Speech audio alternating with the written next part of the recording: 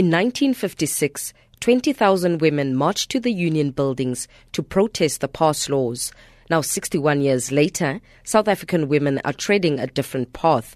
The Institute of Race Relations says although South Africa has one of the highest level of female representation in parliament on the continent, women in the country still suffer the most in terms of sexual offences and gender-based violence. Sonke Gender Justice Acting Co-Executive Director, Bafana Khumalo, says although there is a lot of talk from government regarding the upliftment of women, more still needs to be done. I think we are seeing double speak from government. Government says one thing very strong, but does the opposite.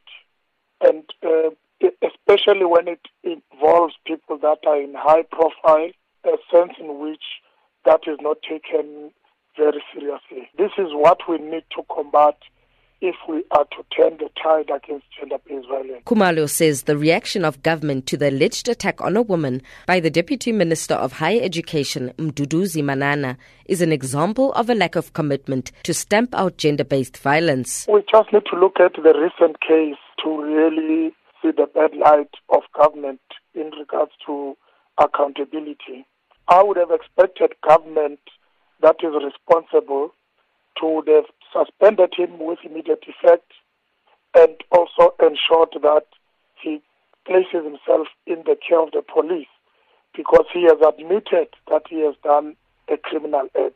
Now, the fact that there's dilly-dallying, even the Minister of Women issued a statement that is actually watered down. I think for me that shows lack of commitment by government. Launching Women's Month, Minister in the Presidency responsible for women, Susan Shabangu, said partnerships between men and women must be forged to fight gender-based violence.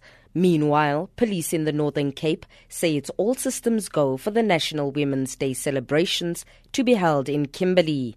I'm Neo Budumela in Kimberley.